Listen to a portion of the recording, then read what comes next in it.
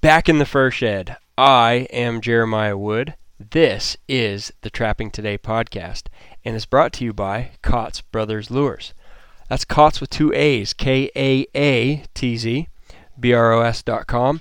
My wife calls them the brothers because she hears me in the podcast mentioning the Kaatz Brothers, and she's always asking, what are the brothers doing? How are the brothers making out?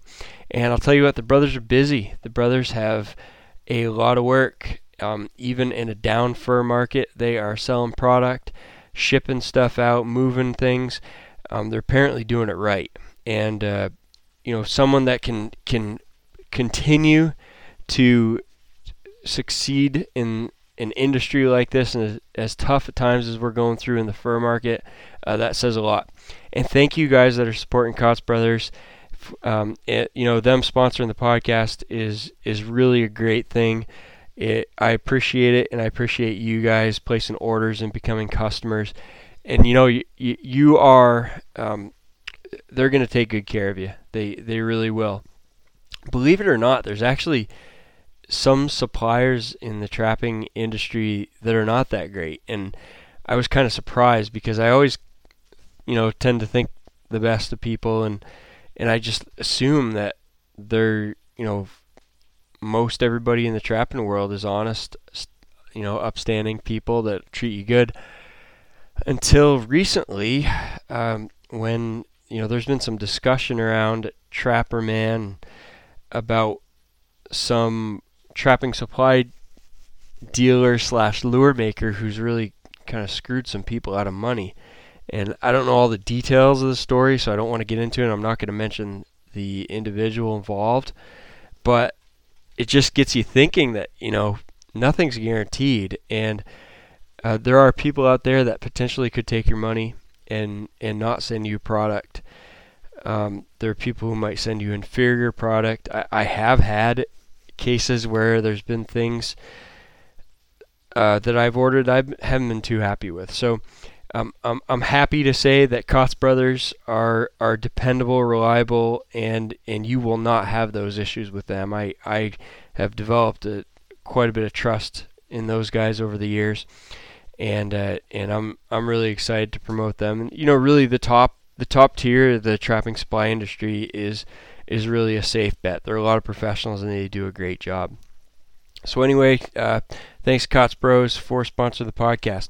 So we got a lot to talk about tonight. We're going to talk primarily about the fur market and the fur auction results and fur prices.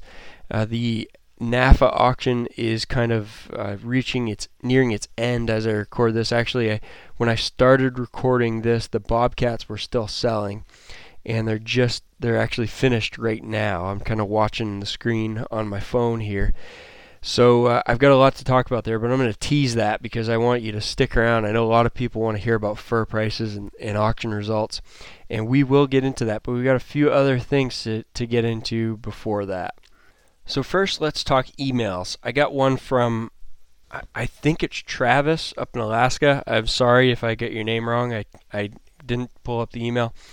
He was looking for some long-distance call lure, and I actually have 0 in stock. I shut that all down on the eBay and on my website because basically, guys, skunk essence is up to $30 an ounce, and it's very hard. It's getting very, very hard to find.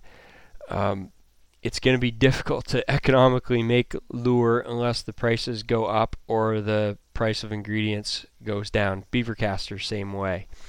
So I kind of decided I wasn't going to make any lure for the rest of the year because we're kind of the end of most trapping for most parts of the country. So I saved a few bottles to use myself for next year and for various testing things that I probably will do here in the next couple months. But I had a few bottles. I didn't want to put any for sale, so he asked if there were any available. I found one. I dug one out, and I did put that up on the site. So if I did send you an email, man, if you get that, go ahead and buy that. If not, someone else on here might buy it, and before it's all out. But anyway, I may I'll probably get back to making some lure next fall. I have to make some for myself to make sure I don't run out. So I may make a few extra bottles and put it up for sale.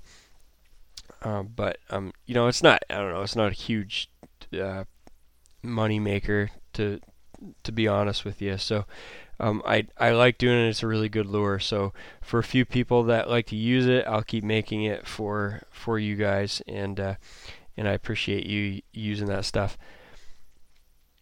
Had an email from David talking about just kind of general stuff. He found the website and was looking everything up. Not really up with technology, but he was kind of excited about the kind of the community that we can build here trapping today. And I would echo David's sentiments about trying to collect a group of people kind of with a similar understanding in trapping and educating others who don't understand quite so much about what we do and why we do it in sort of a unified, consistent manner.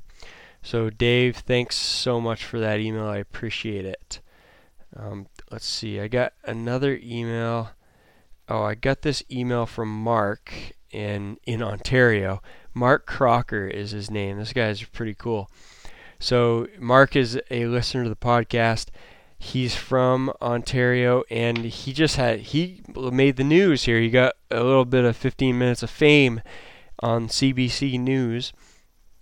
He sent me this article that says Parry Sound ventriloquist spends more time trapping than talking. So I'm going to just kind of run through this article with you. I think it's really cool. Mark Crocker is a ventriloquist who works as a trapper in his spare time.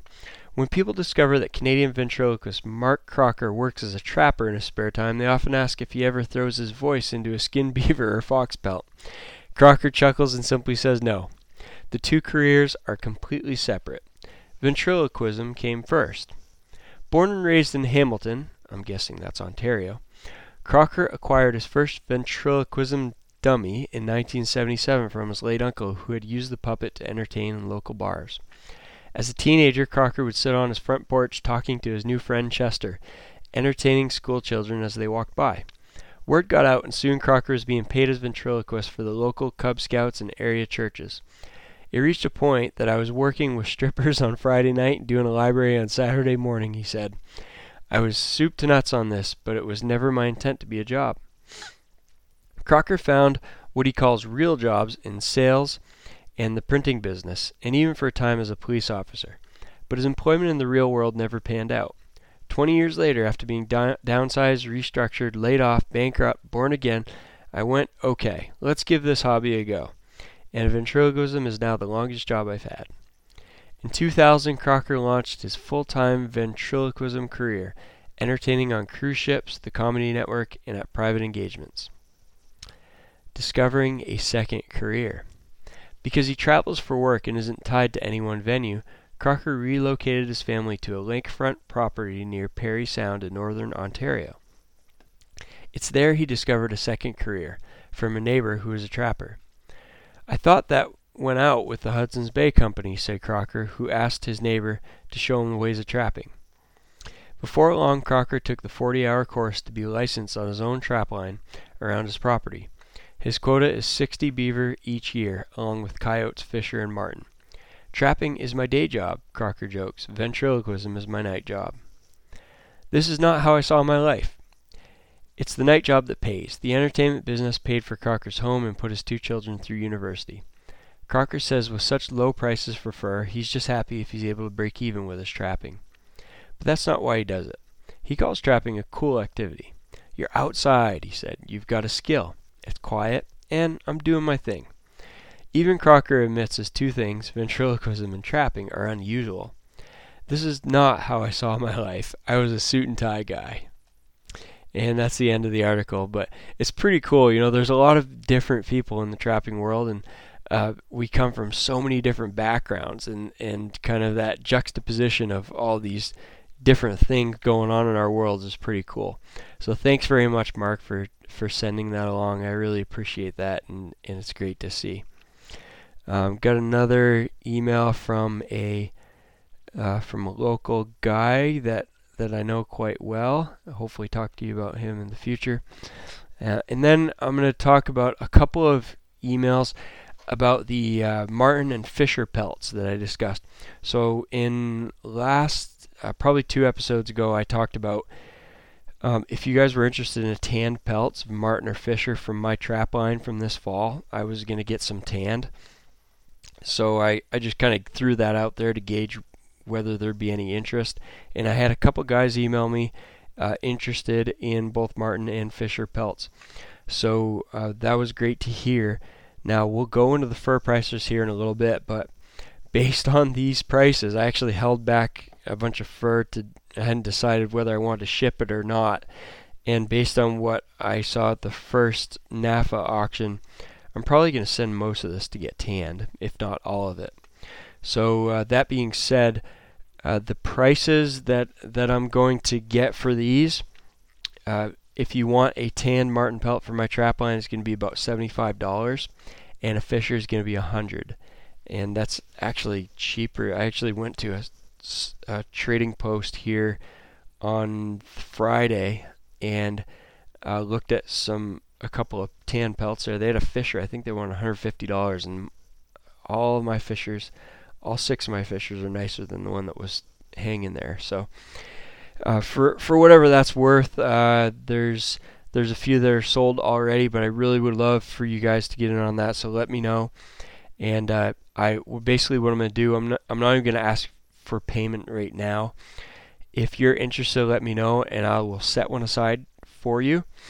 I will send it out to get tanned, and when I get the bill from the tannery, I will send you a bill for the total, and then we can take care of it then. So it's probably going to be a couple months from now. But let me know, because basically what I'm going to do is I'm going to have you written down for a pelt, and I'll have a pelt in mind for you. If I have 5-6 guys, well, I have 5 fishers, so if I have 5 people interested, then that's going to be that. And I'm gonna whatever the first guys that contact me are gonna kind of get my pick of the better pelts. So go ahead and get in touch with me on that if you are interested. My email address is jrodwood@gmail.com, jrodwood@gmail.com. Greg in Vermont, thanks so much for contacting me. I appreciate that. He actually hunts up my way. And then Jeff down in Louisiana, long email from Jeff talking about trapping. He just got into trapping this year in a serious way. He's done it for a long time, but just really got going on it more this year. Caught the addiction. It's been wet, rainy down there. It's been really tough conditions, and he's running a line. He is doing really well for coyotes, and he sent me a couple pictures of coyotes he caught in the rain, getting ready to pull the traps. Also does some gator trapping, like those guys on Swamp Men TV show, or Swamp People. So that was really awesome to get that email from you, Jeff, and thanks so much. I appreciate it. All right, the stand project. Let's talk about the stand project. So this is something that's really important to me. There is so much nowadays on TV what I would consider complete garbage. There's just so much meaningless, time-sucking junk, brain-numbing garbage on television nowadays, and to me, it's just not worth watching. And so last fall, after years and years of having satellite television, my wife and I cut the cord. We canceled our satellite TV. We have no cable. We live in an area you cannot get cable, and we just shut it off. It's done, and I was sick of it. It's a waste of time, in my opinion, the majority of it. But there were several television shows that were the exception to that, and it was really exciting because for the last few years there have been a few shows that have really surfaced as meaningful shows that are kind of worth your time to sit down and watch. Those include the Last Alaskans, Yukon Men, Life Below Zero, Great Wild North. These are shows that are kind of reality TV shows that document the lives of people. Mountain Men was another one. But they document the lives of real people in real environment. And fortunately for a guy like me, they were all trappers for the most part. There are a lot of these reality shows on trapping have kind of become quite popular. So it's been really exciting to watch. And what we did is basically, we cut the satellite and we just bought seasons of these shows to continue to watch. So, I might watch one or two TV show episodes in a week, if that. And it's going to be something that I want to watch. I watch it because I enjoy it. So one of those shows was a show called Yukon Men. And Yukon Men, if you haven't heard of it, it aired on the Discovery Channel, and it was a popular show that documented the lives of people in the tiny village of Tanana, Alaska. Off-road, out in the middle of nowhere, village of about 200 people that live off the land. Really legit survivors, outdoors folk, and wilderness dwellers. So there's a guy in Yukon Men that I've talked about before on this podcast named Stan Zaray. Stan has an incredible story. He's a fascinating character, and he's just such a great guy. It's really hard to get over the fact that all the good things that he's done in this community is just pretty amazing. And I actually wish, I'm kicking myself for not getting Stan on the podcast earlier. I really should have done it, but we're up against the wire on this one, so I don't think I can get him in such short notice. But Stan was kind of the main character of Yukon Men, and I talked about his book, Carry On. The story of basically Stan's life. He's from Boston, Massachusetts, and he moved out in the wilderness of Alaska and made a life for himself. So Yukon Men was really awesome show to watch, and because you follow people like Stan and Charlie Wright and several others that really are living a lifestyle that a lot of us either live or wish that we could live. So I loved it, and the show got canceled. This Yukon Men is over, and since the show has been canceled, I've continued to follow along and keep up with Stan on his YouTube channel. Stan Zaray is the name of the channel, and he'll send he'll put out videos of him out with his dog team, trapping in the Alaska wilderness, and a variety of salmon fishing and so on, variety of different things, but. Really, it was awesome to have that show, to be able to keep up with that what went on up there, and when the show was canceled, it was kind of a bummer. So I heard about this project. It's called the Stan Project, and it's a guy named Ryan Walsh and his wife Carrie that put this together.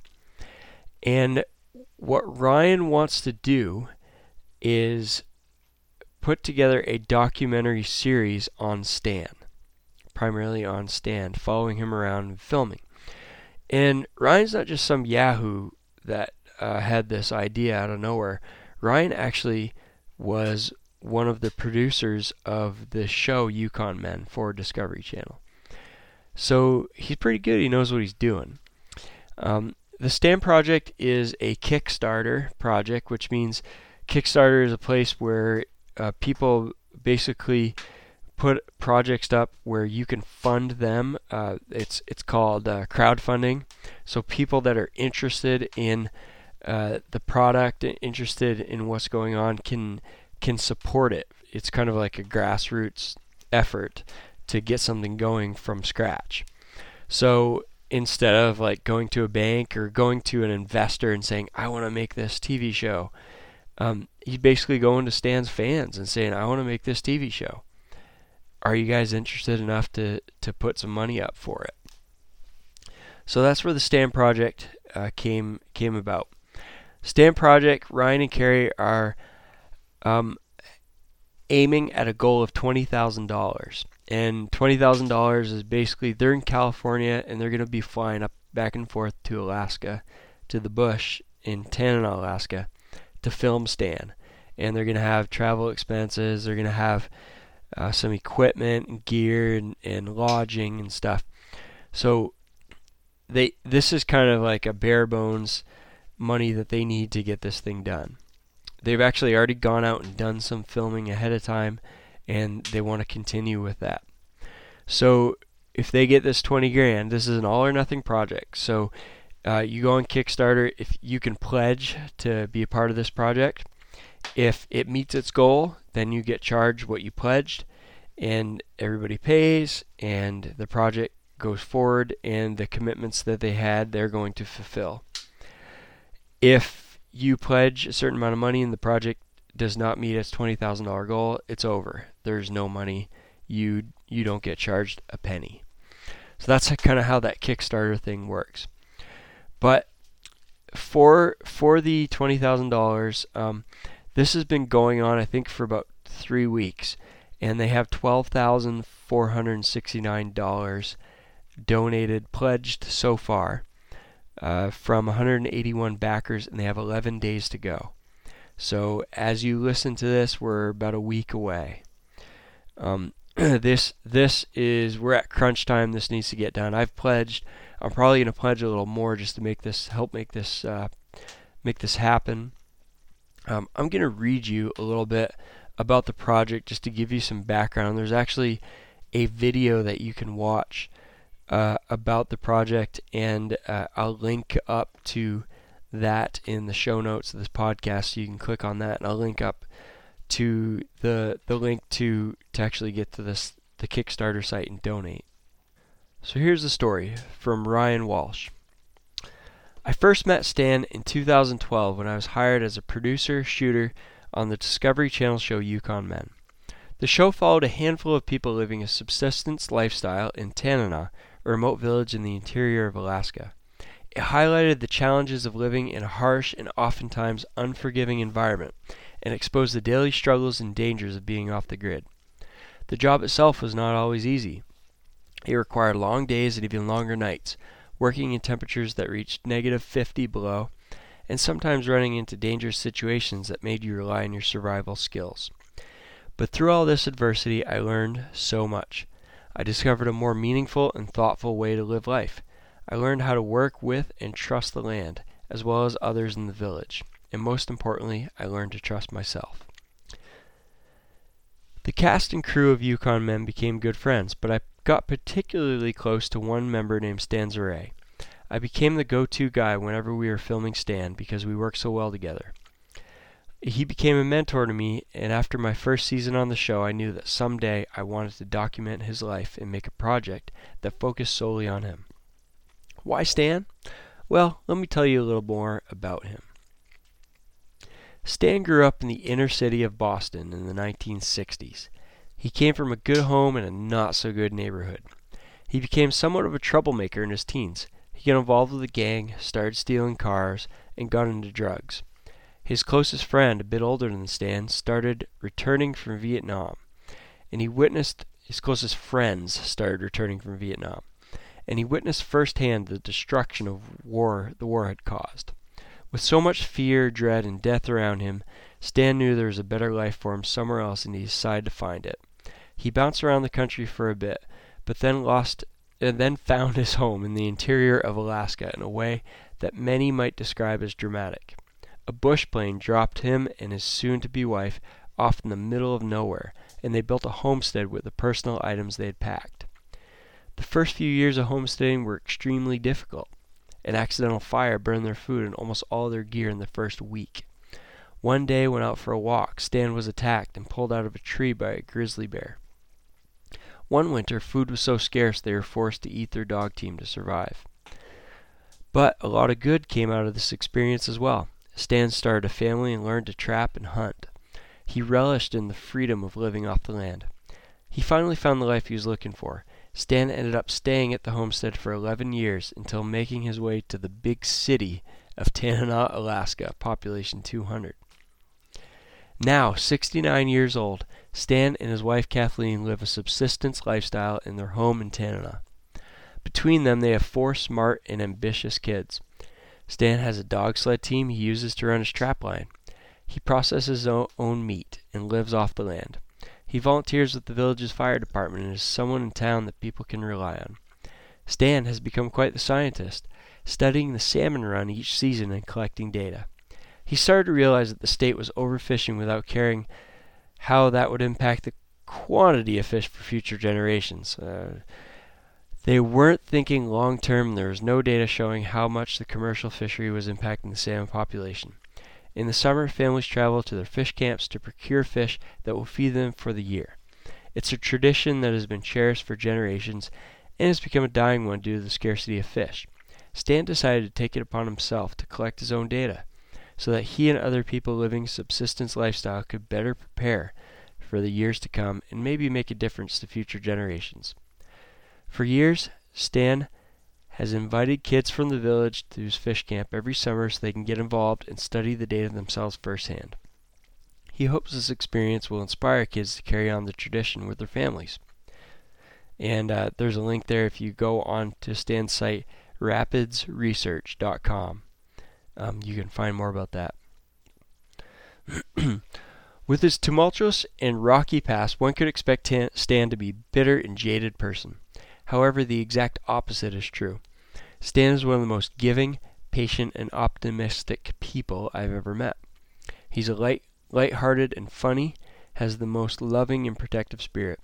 He is a survivor that appreciates the earth and lives each day to its fullest. He has always lived by his own moral code and refuses to give in even if it's at the detriment to himself. An example of this is his experience with the Vietnam draft. Unlike many who are trying to get out of the draft, Stan was honest during his physical exam. He said if he was sent overseas, he would not fight and offered to go to jail instead. The recruiters were so baffled by his transparency they thought he was crazy and let him go. Although a somewhat funny story, this shows Stan's unbreakable integrity, which is one of the things I'd like to highlight in this project. The team. Ryan Walsh is the director and cinematographer for this documentary series. Ryan grew up in Michigan, spent as much time as he could in nature, and there found a love for the outdoors. After graduating from college, he moved to Los Angeles, California, to pursue a career in television. He landed a job working on Discovery Channel's Dirty Jobs with Mike Rowe, which allowed him to travel around the country and exposed him to many different ways of life, where he learned to appreciate different ways different people live. He shot a handful of documentaries and has been lucky to work with renowned directors James Cameron and Eli Roth. His work has taken him all around the world, from top of Kilimanjaro to the busy streets of Hong Kong, to secluded Aboriginal land in Australia, the remote coasts of Liberia. He worked a total of 5 years with Stan, going back and forth to Alaska, and hopes to continue to do so for as long as possible. Ryan believes that the best storytelling is through an honest interest in the subject matter at hand. That story is best told without preconceived ideas. He's a true believer that a project will find its way through the filming process. Carrie Pickering is the producer for this series. She grew up in San Jose, California, and moved to Los Angeles after high school.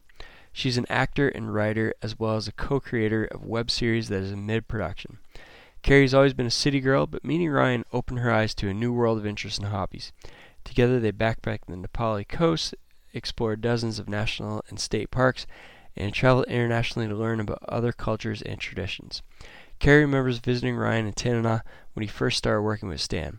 It was like being on another planet, but being an adventurous person she is, Carrie embraced the experience. She even processed her own goose for dinner. Ryan's been talking about making this documentary project for years, and a few months ago, when it started to become a reality, Carrie asked if she could jump on board and help produce the project. Visiting Tanana and meeting Stan has also shaped her into a more thoughtful person, and she's extremely excited to help bring this project to life. The goal of this project is simply to show people a different way of life through the eyes of a man who has overcome so much to be able to live the life he wants to live. We rarely take the time to appreciate what we have, and this project will offer a way to look at life in a more meaningful and thoughtful purpose. we hope to inspire others and find the strength and perseverance within themselves to live their own best life. Alright, so there's a little bit more there, but basically that's what it is. That's Stan, that's the project, that's Ryan and Carrie. They're going to be getting this done if they get funded. It's a big deal. It's really important to me. I want to see this. I want my kids to be able to see this. And I hope you do as well. So if you can back this project, I would appreciate it so much. I'm going to put a link down there. You can also go to Kickstarter.com and just search The Stan Project. It's pretty simple. I'm going to offer something up to people who will back this project. If you pledge any amount of money for this project, and send me an email, jrodwood@gmail.com, and let me know, I'm going to send you something in the mail. I'm not going to tell you what it is. You're going to get something from me in the mail of value, trapping related. But just let me know that you pledged. I would really appreciate that. It means a lot to me. I think it would mean a lot to you if you like this stuff, this wholesome outdoors trapping, subsistence lifestyle related stuff. This is the stuff I want to watch. So if these guys with 20 grand of funding can produce a documentary series that we can enjoy for decades to come, I think that's going to be pretty awesome. So there's a number of different ways that you can support. You can pledge $10, $15, $20, there's all kinds of different options. If you pledge $20 or more, you actually get a digital copy of the series when it's completed. So that puts you in where you're gonna be able to watch this. You pledge a small amount, you're probably gonna have to buy the series when it comes out, depending on what format it's in. And if you pledge, the more you pledge, the more you pledge $50, you're gonna get a signed picture of Stan with his dog sled team. And the more you pledge as you go along, the more you get. So this is a way to make this project happen. There's 11 days to go. By the time you listen to this, there may be a week or less to go. So let's get this done, guys. Come on. Okay, you guys ready to get into fur prices? A lot of you have been waiting to hear about fur prices. Well, you want the good news or the bad news? Coyotes and better bobcats are the good news. And I don't say coyotes and bobcats, it's coyotes and better bobcats are the good news. The rest of the market is pretty much bad news. It's kind of right in line with what we had been expecting and talking about for a long time now. But the first fur auction, late February, early March for North American Fur Auctions is in the books. And let's just go over some of the averages. So coyotes are just absolutely hot. Let's talk about the good items first. Good news is, if you're selling coyotes, if you're in the West, you've hit the jackpot. Especially if you're in the West Northern Plains country of Montana, Wyoming, the Dakotas. Those Western heavy coyotes did extremely well. So at this auction, those coyotes averaged $104. So this was pretty close, almost identical to last year's auction at this same time. So considering the rest of the fur market has kind of gone downhill, this is pretty awesome news that the coyotes are in line with last year. The Western semi-heavies, so those are coyotes that are kind of from that same area, but they weren't as prime. The fur wasn't as thick. Those average about $60, which again, pretty good. Now here's where the difference is. In the past, even when the Western heavy coyotes have done really well, the Eastern coyotes have dropped like a rock, and they've averaged, they typically average like $25, $30 for Northeastern coyotes that I'm used to catching, and they've come up to, like last year they're up to about $40. This year the heavy eastern coyotes. So basically, like I'm in Maine, so a coyote that you catch in Maine that has actually heavy prime fur, those average $54. Again, those long term, those have averaged 25. Last year, I believe they averaged 40. So they were up to $54 in this auction. And what happened here, I listened to most of the coyote auction. I was actually traveling for work, and I had my phone with the auction going on my phone. And what appeared to have happened was when all the western heavy coyotes sold, there was still a lot of demand for coyotes, and there wasn't a lot there that was available. So buyers started getting a little bit less picky and started bidding up the prices for the rest of the coyotes. And there was a lot of demand here. There's a bunch of buyers that were looking for furs, and every single item was sold. The eastern coyotes, typically they vary a lot in color. So there's not a uniform or consistent color. They're just all over the map. And they have a very coarse hair. It's like kind of like a German Shepherd. It's really coarse. When we had Garrett Volk on the podcast, he talked about those western coyotes, and he talked about how soft the hair is, how soft the fur is. These eastern coyotes are not soft, they're coarse. But as long as the pelt was prime, the buyers were not picky about color or coarseness. So they were bidding these guys up. And I think it was just basically, what can we put on as trim on a hood of a coat that is going to work, because we cannot find more of these heavy western coyotes. So $54.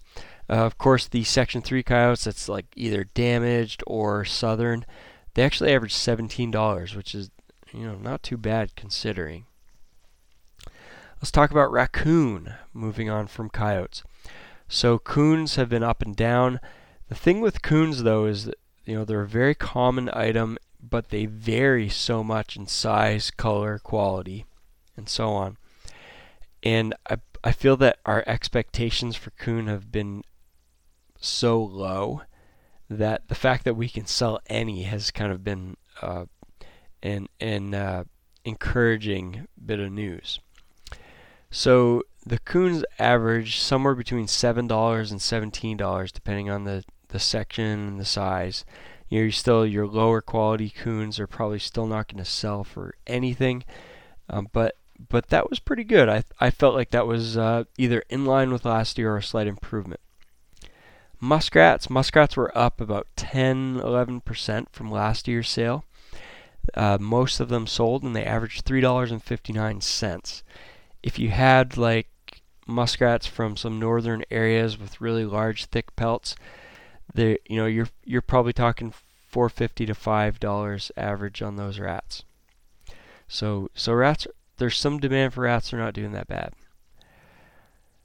Okay, that was the good news. We'll talk about bobcat real quick. I don't have any final averages from NAFA yet, because the cat sale literally ended about 20 minutes ago. But cats, as far as I could tell listening to the sale, the top end, the high quality bobcats from the western states, the same places those high quality coyotes come from, with the clear spotted bellies, we're talking somewhere in the $300 to $500 range for most of those pelts. They did very well. However, as soon as you knocked off of that top tier, the pelts went down significantly in value. And toward the end, we're looking at $20 to $30 bobcats for southern cats and other places. So that was kind of the deal with those. The top end did well, but they dropped off fast. Let's go into beaver. Bummer. Beaver are a bummer. So just when you thought beaver prices could not go any lower, beaver prices went lower. It's really disappointing, especially for a guy like me. I'm looking to the right of me here, and I got 5 or 6 beaver pelts on stretchers, on boards, and it's going to be hard to sell them. So Beaver didn't do well. Some of the better beaver, like we have some pretty good beaver here. Some of them went for, $20 to $30. But overall average, eastern beaver, which I trap, the overall average was $11. And that in the past, the past like year, that was like 13. I thought 12 or 13 was about as low as it could go. It went down to 11. The western beaver were $10. Section 3 southern or unprimed beaver were a little under $9. So there's really, again, this is a hatter market. The hatter pelts are, basically you don't need a northern fully primed beaver to be a hatter, and so they're just kind of buying in volume, and there's no difference between southern and northern beaver anymore, at least not in this market. It's a tough place. There's no coat market for beaver. Sheared beaver pelts for garments they're just not selling. So that's where we're at. The good news, of course, is beaver castor, and we always make that joke like the castor is going to be worth more than the pelt. I think we're there. I think we've arrived. So castor was up around $70 for number one dried, and I've been hearing $80 to $90 and even a little bit more for number one dried castor. Depending on how you do your math and what kind of beaver you have and what time of year it is and everything, you're probably looking at between 6 and 10 beavers to make a pound of castor. So if you're very conservative and there's some smaller beavers and some beavers that don't have much of a full castor, and say it's 10, that's $8 or $9 per beaver just in castor. If you're talking bigger beaver with some fuller castors, you could be talking about $16, $18 per beaver, just the castor. And then, of course, 10 or 11 for the pelt. So it's pretty crazy. It's just incredible how this market has stayed so low for so long. We'll keep an eye on it. Hopefully this is the bottom. Mink, wild mink sold for $9 on average, but that was only the better ones that sold. So if they'd sold everything, that'd probably be quite a bit lower average. I spent all day listening to Ranch Mink auction off at NAFA today. I had that going on my phone in the background while I was doing work, and it was complete self-punishment. It was brutal. I felt so bad for the auctioneers trying to sell those pelts with minimum prices, and nobody wanted to meet the minimums, and back and forth, and you could tell how frustrated the auctioneers were, and the buyers were looking for bargains. There's just no demand. It's almost like it wasn't an auction. I actually went on Wikipedia to look up the definition of auction, what an auction actually is. And I also looked up the definition of a fire sale, because that was kind of the end of the mink auction. Kind of sounded like a fire sale to me.